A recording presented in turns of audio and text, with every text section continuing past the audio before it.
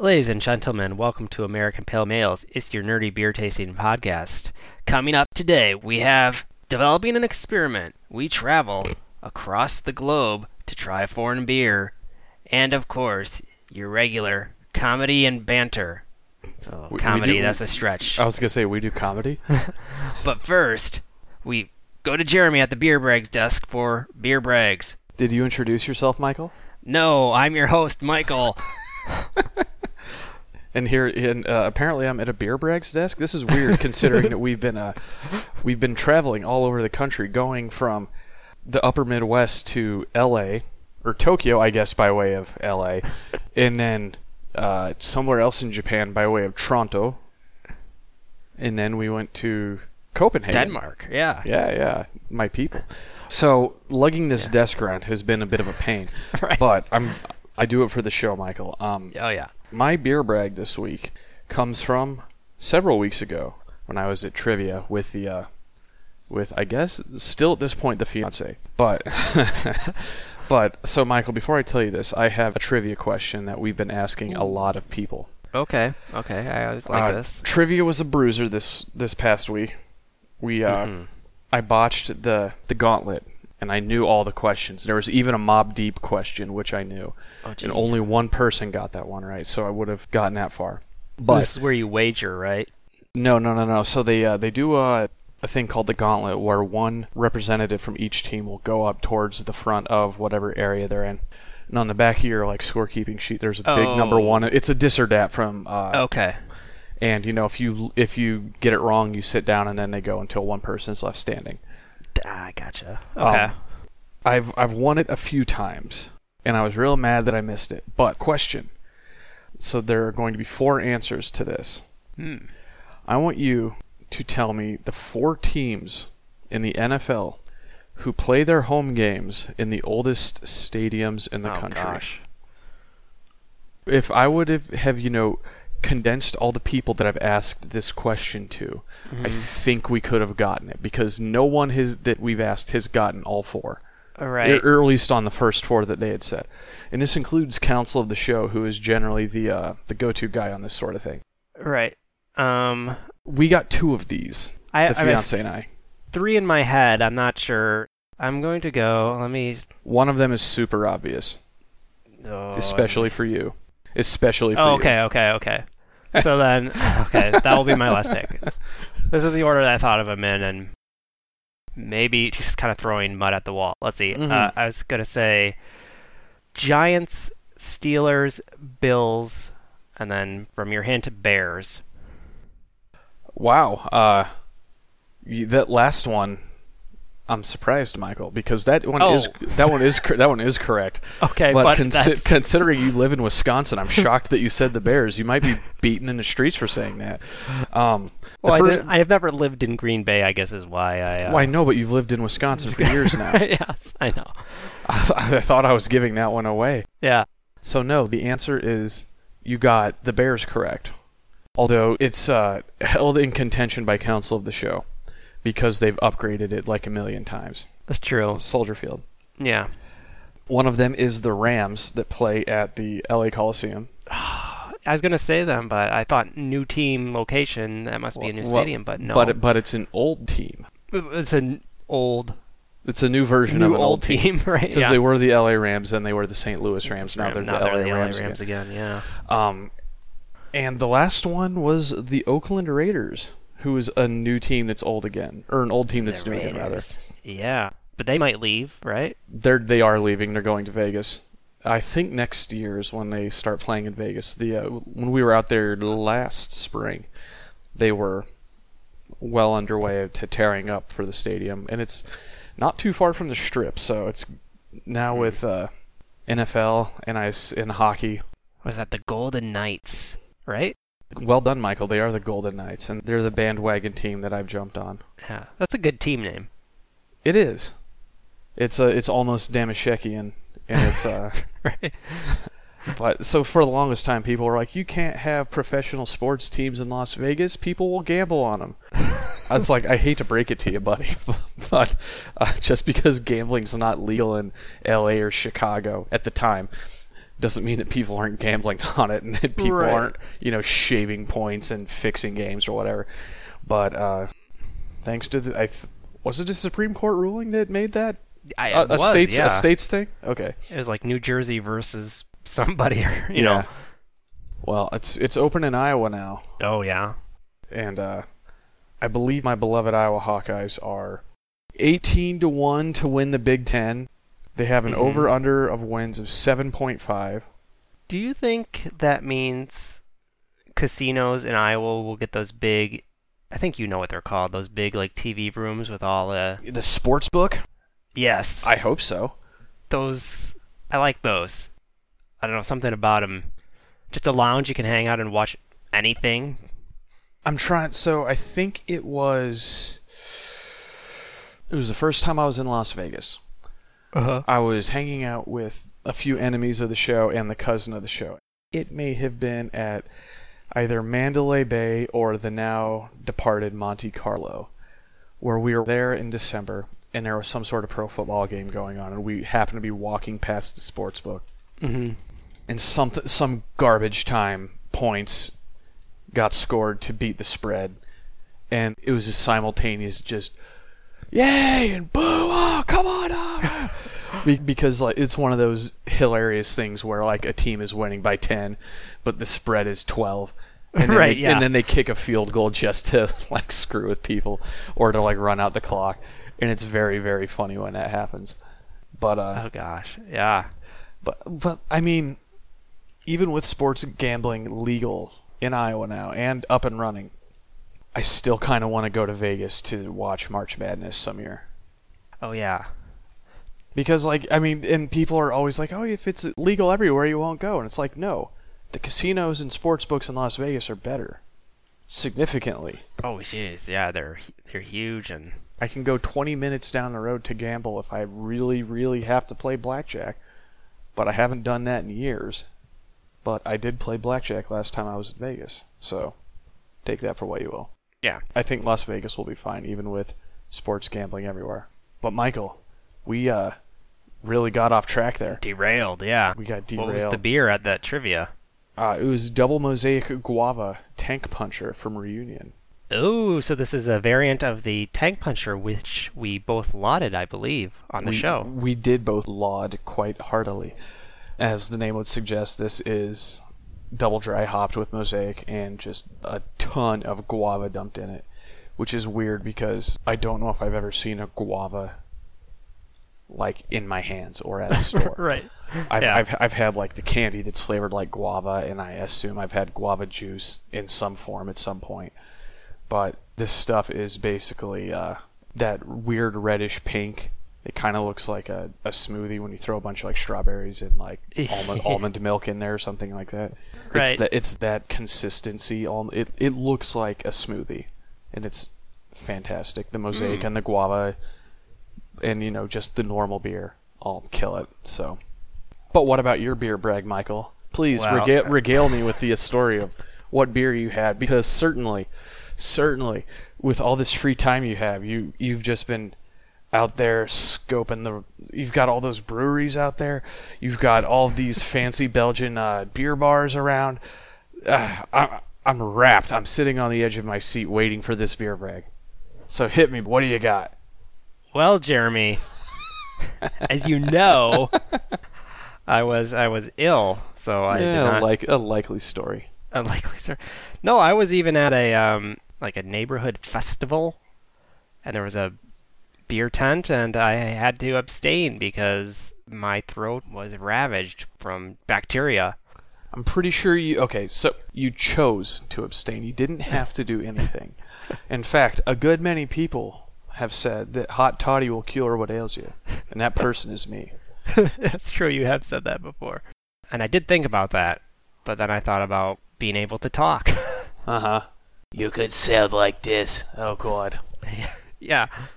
With a 1930s elderly woman smoking a cigarette with a God, little holder. Uh-huh. Yep. Oh, a cigarette holder. Cruella de Vil style. Oh, yeah. But it did give me time to ponder, Jeremy. Now, we've said it before, we'll say it again. We're both scienticians. We are scienticians. And you are especially involved in experimental science. Indeed, I am. And I was trying to brainstorm an experiment to look into deeper a question that was posed last week. And that may come up again this week with the green beer bottle.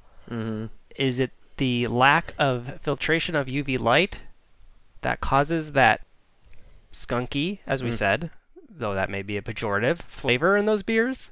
Or is it just how that beer comes? Because you mentioned you had it on tap, pretty much the same flavor. So I was trying to think, how can you ascertain if UV light is responsible for that or not? So what do you think, Michael? Because Well- I know what I would do.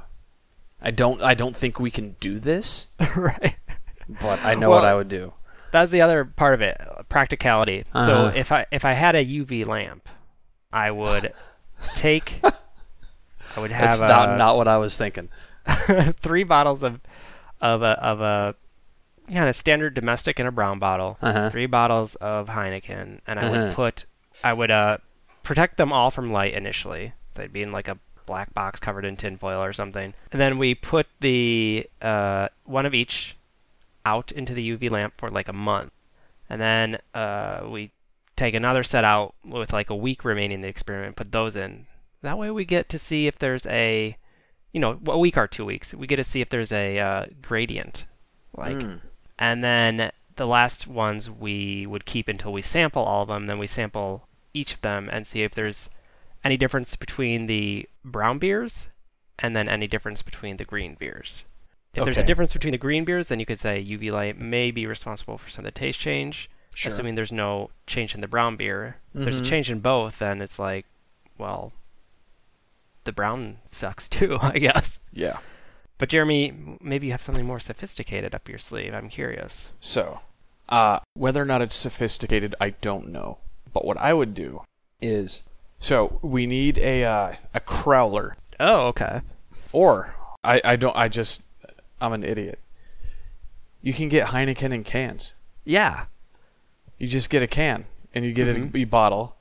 You sit them out on the shelf because just irradiating it with UV light, and you get them as soon as you can out of the brewery. As soon as they're canned, as soon as they're bottled. Right. You get 1 can, 2 cans just for Sample size. just to be sure about this. Right. You get 2 cans, you get 2 bottles. You wrap 1 can and 1 bottle in tinfoil. Mm-hmm. You sit them right next to your unfoiled can and bottle. You sit them on there for the length of time that one would assume they would be on the shelf in a store. So you just go to your store and you look like, all right, when did this get bottled? Yeah. Or Born On or Best Buy, whatever. Yeah. You backwards math it, you figure it out. You leave them out there for that long. When it gets to the end of its Best Buy date, or close to it, or something like that, Mm-hmm. you do a vertical sampling it all at the same time. I suspect that it's something in the yeast that's making it weird. That the yeast is doing something over time, or that the yeast is I just think making it that- weird from the beginning. I think that's what it's like from the beginning, because I honestly don't feel like Heineken has any different taste on tap. Yeah, and I think that's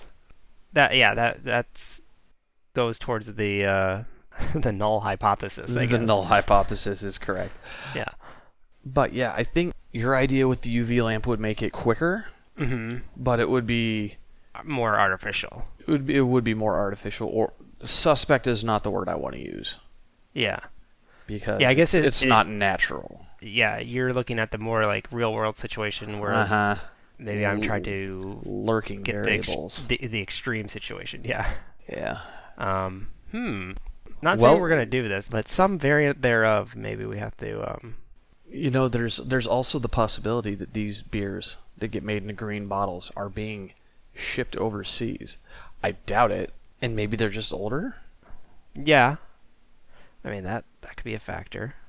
But again, didn't you have it on draft? Oh, where in Europe? I believe so. Yeah. God, there's a boat somewhere that's just full of Heinekens. Well, I'm assuming that they don't really do that anymore. Well, with like last week's beer and this week's, but Heineken itself, no, yeah, that is not probably the case. Yeah, interesting. Probably brewed at Lagunitas. That's what I was wondering. I'm trying to figure out where Heineken is brewed. Like literally brewed. Yes. Production. Since 1975, most Heineken brand beer has been brewed at the brewery in unpronounceable Dutch name. In 2011, 2.74 billion, with a B, liters of Heineken brand beer were produced worldwide. It's also brewed in the United Kingdom, Ireland, India, Serbia, Australia, and St. Lucia for those respective markets. Interesting. St. Lucia, is that like in the Caribbean? I think it's one of those tiny Caribbean islands, yes. Yeah.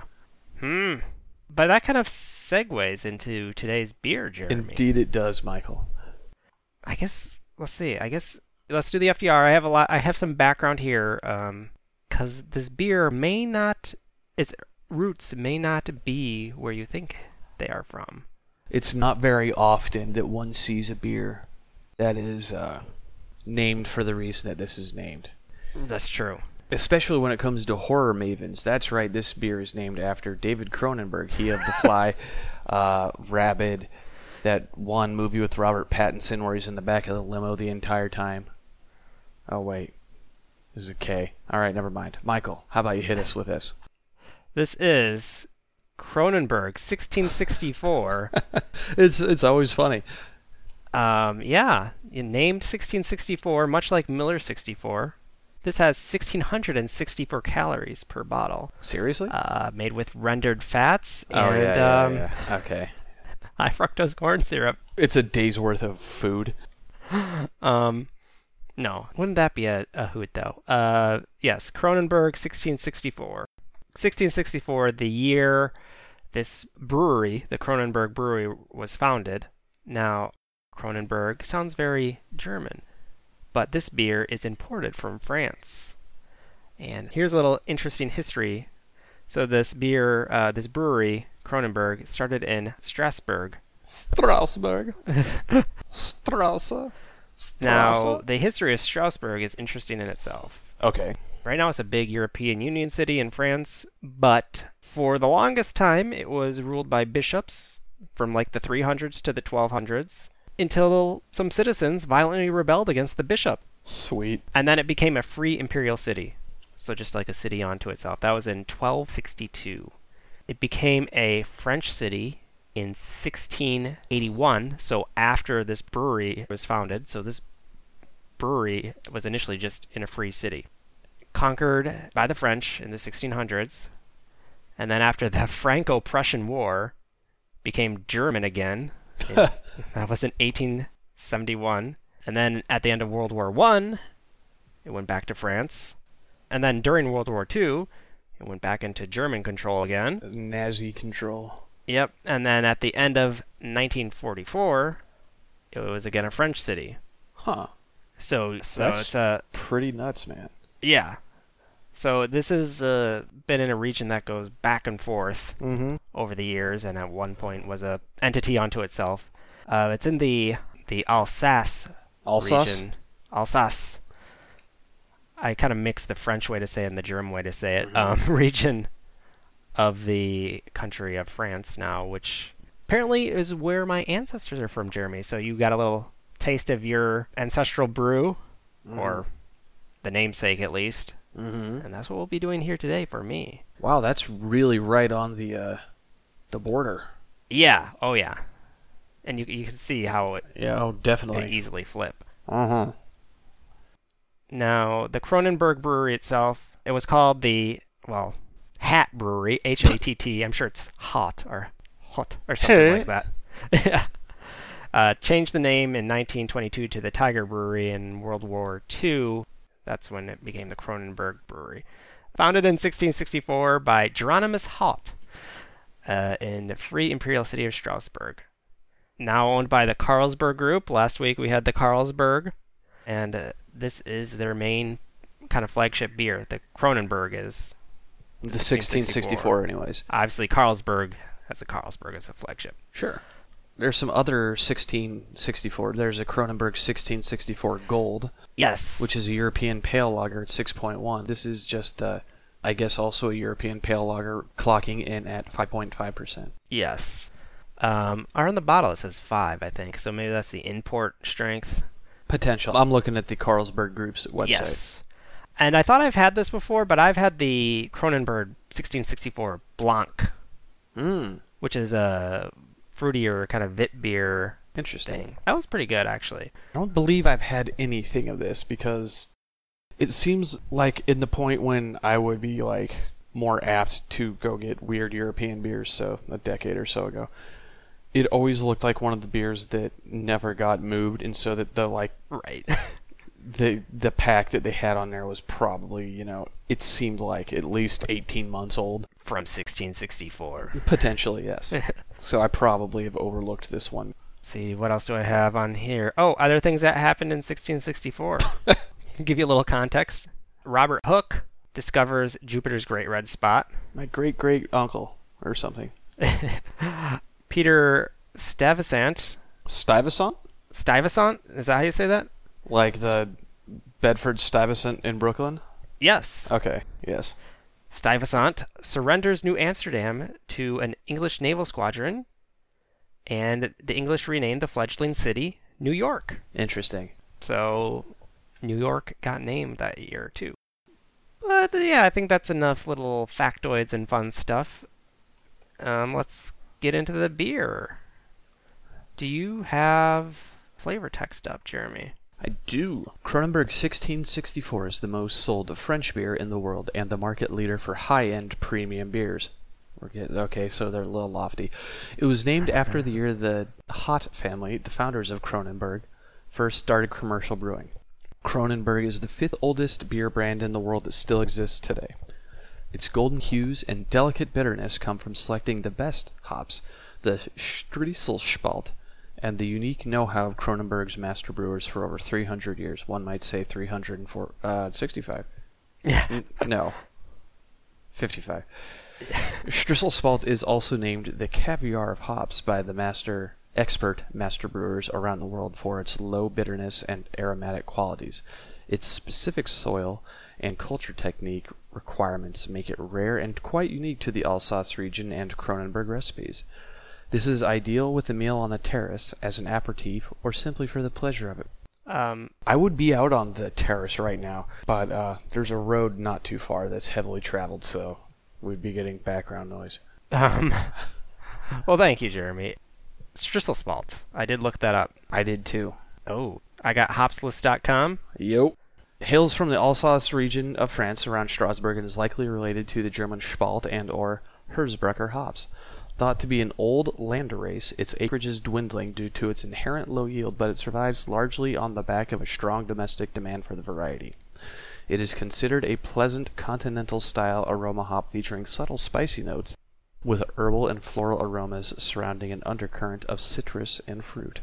That's like everything: herbal, floral, spicy, citrus, fruit. I think they all say that. My Yeah, guess is right, this yeah. is just going to be like very, very, very not really all that bitter. I pulled from a different website. Noble aroma type with low cohumulin and typically very low alpha acids content. Okay. So, low bitterness. The style guide says it's used in lager, saisons, blonde ales, Belgians, Bock, Maibach, golden ale, or Belgian pale ales. So it's a European beer Type beer. Shall we dig in? Yes. So, as you may have surmised from our discussion earlier, it's a green bottle. Mm-hmm. It is a strange-looking bottle. It is a strange-looking bottle. That's a very good way to put it.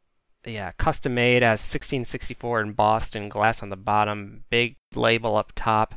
Making it completely useless for anything else. Yeah, right. I don't know how you describe the shape. It's like almost an Erlenmeyer flask set atop. It's kind of flared. Yeah, cone-like. Mm-hmm. Yeah, it's kind of strange. And I guess the question is this going to be about the same as last week's brew, or is it going to be any different? It smells about the same. Yeah, initially I was going to switch gears to the other beer we have lined up, but I thought, let's put these side by side while they're still fresh in our brain. That is quite the head on this thing. I'm using a footed Pilsner glass. Mm-hmm. There's a solid 3 fingers of foam on this bad boy. Yeah, definitely maintains the foamage more than the Carlsberg did. The smell is not as pungent either. Not quite, but it is very similar. It's there, though. Yeah, it is a similar smell for sure. Oh, time for one of my patented derailing the conversations. Uh-oh. So, we've both got a good pile of foam on ours, and it's not even beginning to dissipate on mine. It's just kind of hanging out. I imagine the lacing is going to be gnarly on this, but does it bother you in beer commercials, Michael?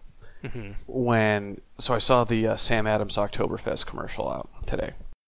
And it's got, the dimpled mug pouring the Oktoberfest into it. And they pour until the foam goes flying over the... Yeah. Does that bug you too? I was like, why'd you do that? Why? You're wasting perfectly good beer. Yeah. Okay. Or they have a shot of the beer rocketing across the bar and then it stops suddenly and then splashes everywhere. Yeah, the foam splashes over. And yeah, that also bothers me. I don't like that. No one does that. If anyone does that, they're a jackass. I feel okay saying that. But have you gone in, Michael? I have. I think the most remarkable thing is there's similarities to the Carlsberg and like the general Heineken archetype. And definitely in the smell. Yes, but it tastes different enough. It's more delicate. More delicate. I think it's spicier too. Relatively speaking. This is not like a zesty Pilsner or, like in the Duvel variety. But, and it's not like a hot spicy beer or anything, but it does have a little zing. Buzz. Yeah, a little zing. I don't know if I agree with that, in my opinion. Are you sure? I don't think it's got a spice on it. That said... Not spice, but it's just the hop from the hop. Yeah. Okay. The noble spice, for lack of a better word. Yeah. I disagree. If it has that, I'm not able to pull it because I'm a bit congested. Surprise, surprise.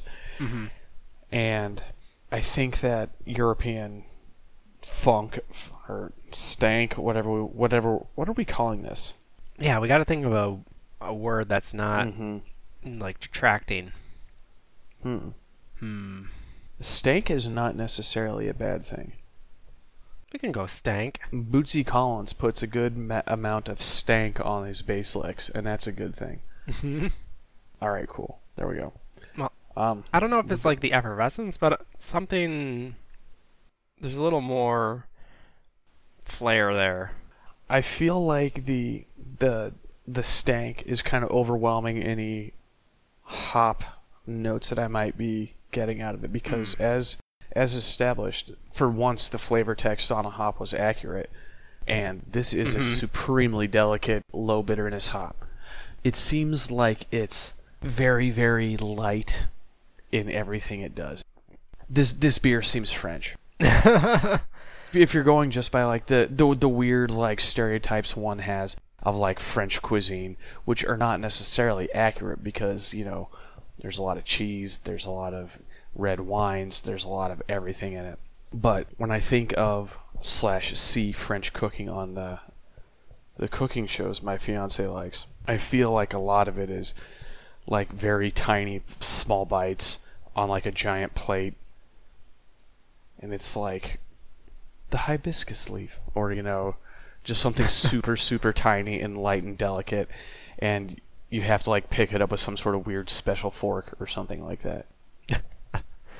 I know that that's not accurate. This is the land of caviar, for God's sakes. Right. That said, you do need a special spoon for that. I'd say the finish does get overwhelmed by the stank. It flutters a little bit, then at the end, after you swallow it, it kind of thuds a little bit, showing the underpinnings. There's a sweetness that I don't remember having on the Carlsberg, and it's a very, very, very dainty sweetness, like right at the end. Oh yeah, I can see what you're saying there. And I think that's maybe just because it's more lightly hopped.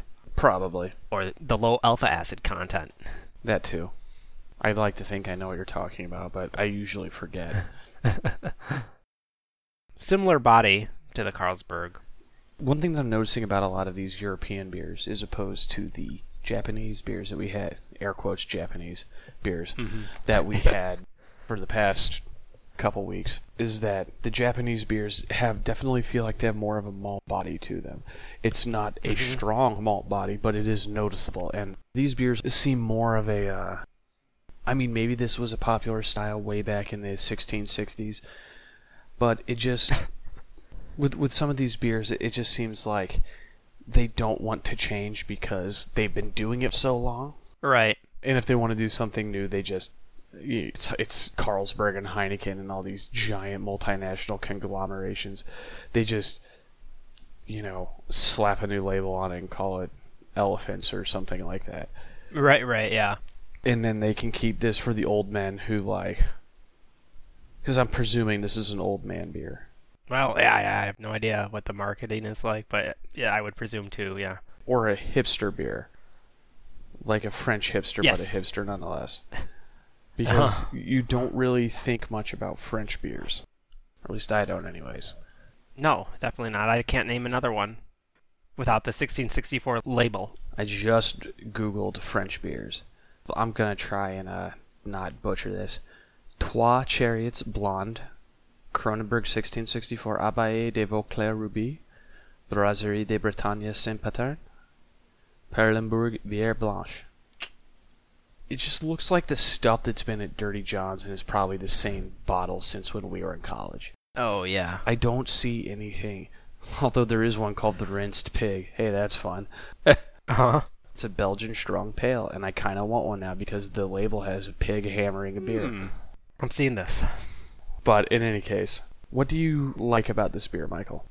I like it's a little more subtle in that stankiness. It's not too right in the face. But at the same time, that's kind of one side of the coin. The other side of the coin as well, if you're going to have one of these beers, you kind of want to just get that big burst sometimes, that big burst of flavor. I mean, having them back to back, it's easy to say, yeah, I like this subtlety a little more, but a year from now, will I care about subtlety? Probably not. I don't think there's nothing necessarily bad. There's nothing necessarily good. I think that's what I said about Carlsberg too. By itself, without comparing it, it's different. It's in the more refreshing camp. But with that, you get less to think about, I guess. True. It's a European pale. Finally, is determining is in fact its own unique style. It's not just like a marketing ploy. Okay. If that makes any sense. So I can rate it, I guess. Please do. Initially I was going to give it a 3 initially. I think it was a little better than the Carlsberg, but some of that zestiness that I was talking about, that's gone away now. Yeah. Just replaced by the basic stankiness. Mm-hmm. So I'm going to give it the same as the other one. I'm just going to give it a 2.75. Maybe they have little subtle differences, little merits to themselves, but by and large, it's the same thing. It just depends what kind of shape of bottle you want, I guess. That's tough but fair, Michael. I know some old men will disagree with me, but... Well, yeah. I'm going to give this a 2.5. Mm-hmm. While the delicacy of it is impressive, it is boring. It's sort of like that. I recently saw a scale on how to rate a movie out of 10 stars. And it's how well is it made versus how entertained are you? Mm-hmm. Like if it's made by, me, but it's supremely entertaining, then it's a 5-star movie. Whereas if that supremely entertaining movie was made by, Steven Spielberg, it's going to be well made, so that's a 10. This one is like, I respect it, but I don't enjoy it. I see. It's fine. It's exactly what you think it's going to be if you know anything about European beer that comes in a green bottle. It's exactly what you think it is, with just very minor, subtle differences that I guess technically set it apart. Right. I mean, if you're a fan of this style, you'll probably be able to pick those out more quickly than the kind of fair weather, once a year drinkers of this style we are. But it's interesting to confirm that notion, at least. I think there's only one other time in my life that I've had these type of European lagers within such a short time frame of each other. Yeah, personally, prefer the Carlsberg. I kind of like the stank, the more stank that thing has. It also just felt like there was more there. Whereas, I mean, well, you've heard me say it. This is just, it's fine. Yeah. Yeah, you kind of have to split hairs to Sure. get the differences, but it's there. It is Pick there. nits. Yes. But in any case, Michael, that's another one down the gullet. How about you hit me with social media plugs? Sure. Check us out, APM Pod on Twitter, Facebook, email us directly, apmpod@gmail.com. We're also on Untapped, APM Pod there as well, where host emeritus Mike keeps up with all of our ratings there. Hey, thanks, Mike. Thanks, Mike. You can rate, review, and subscribe on your favorite podcasting app, and You can. It's true. you can. You can Please and do that. You can and should. Yeah. But we'll leave it at that. So for Jeremy, I've been Michael, For Michael, I've been Jeremy. and this has been American Pale Males. Cheers. Cheers.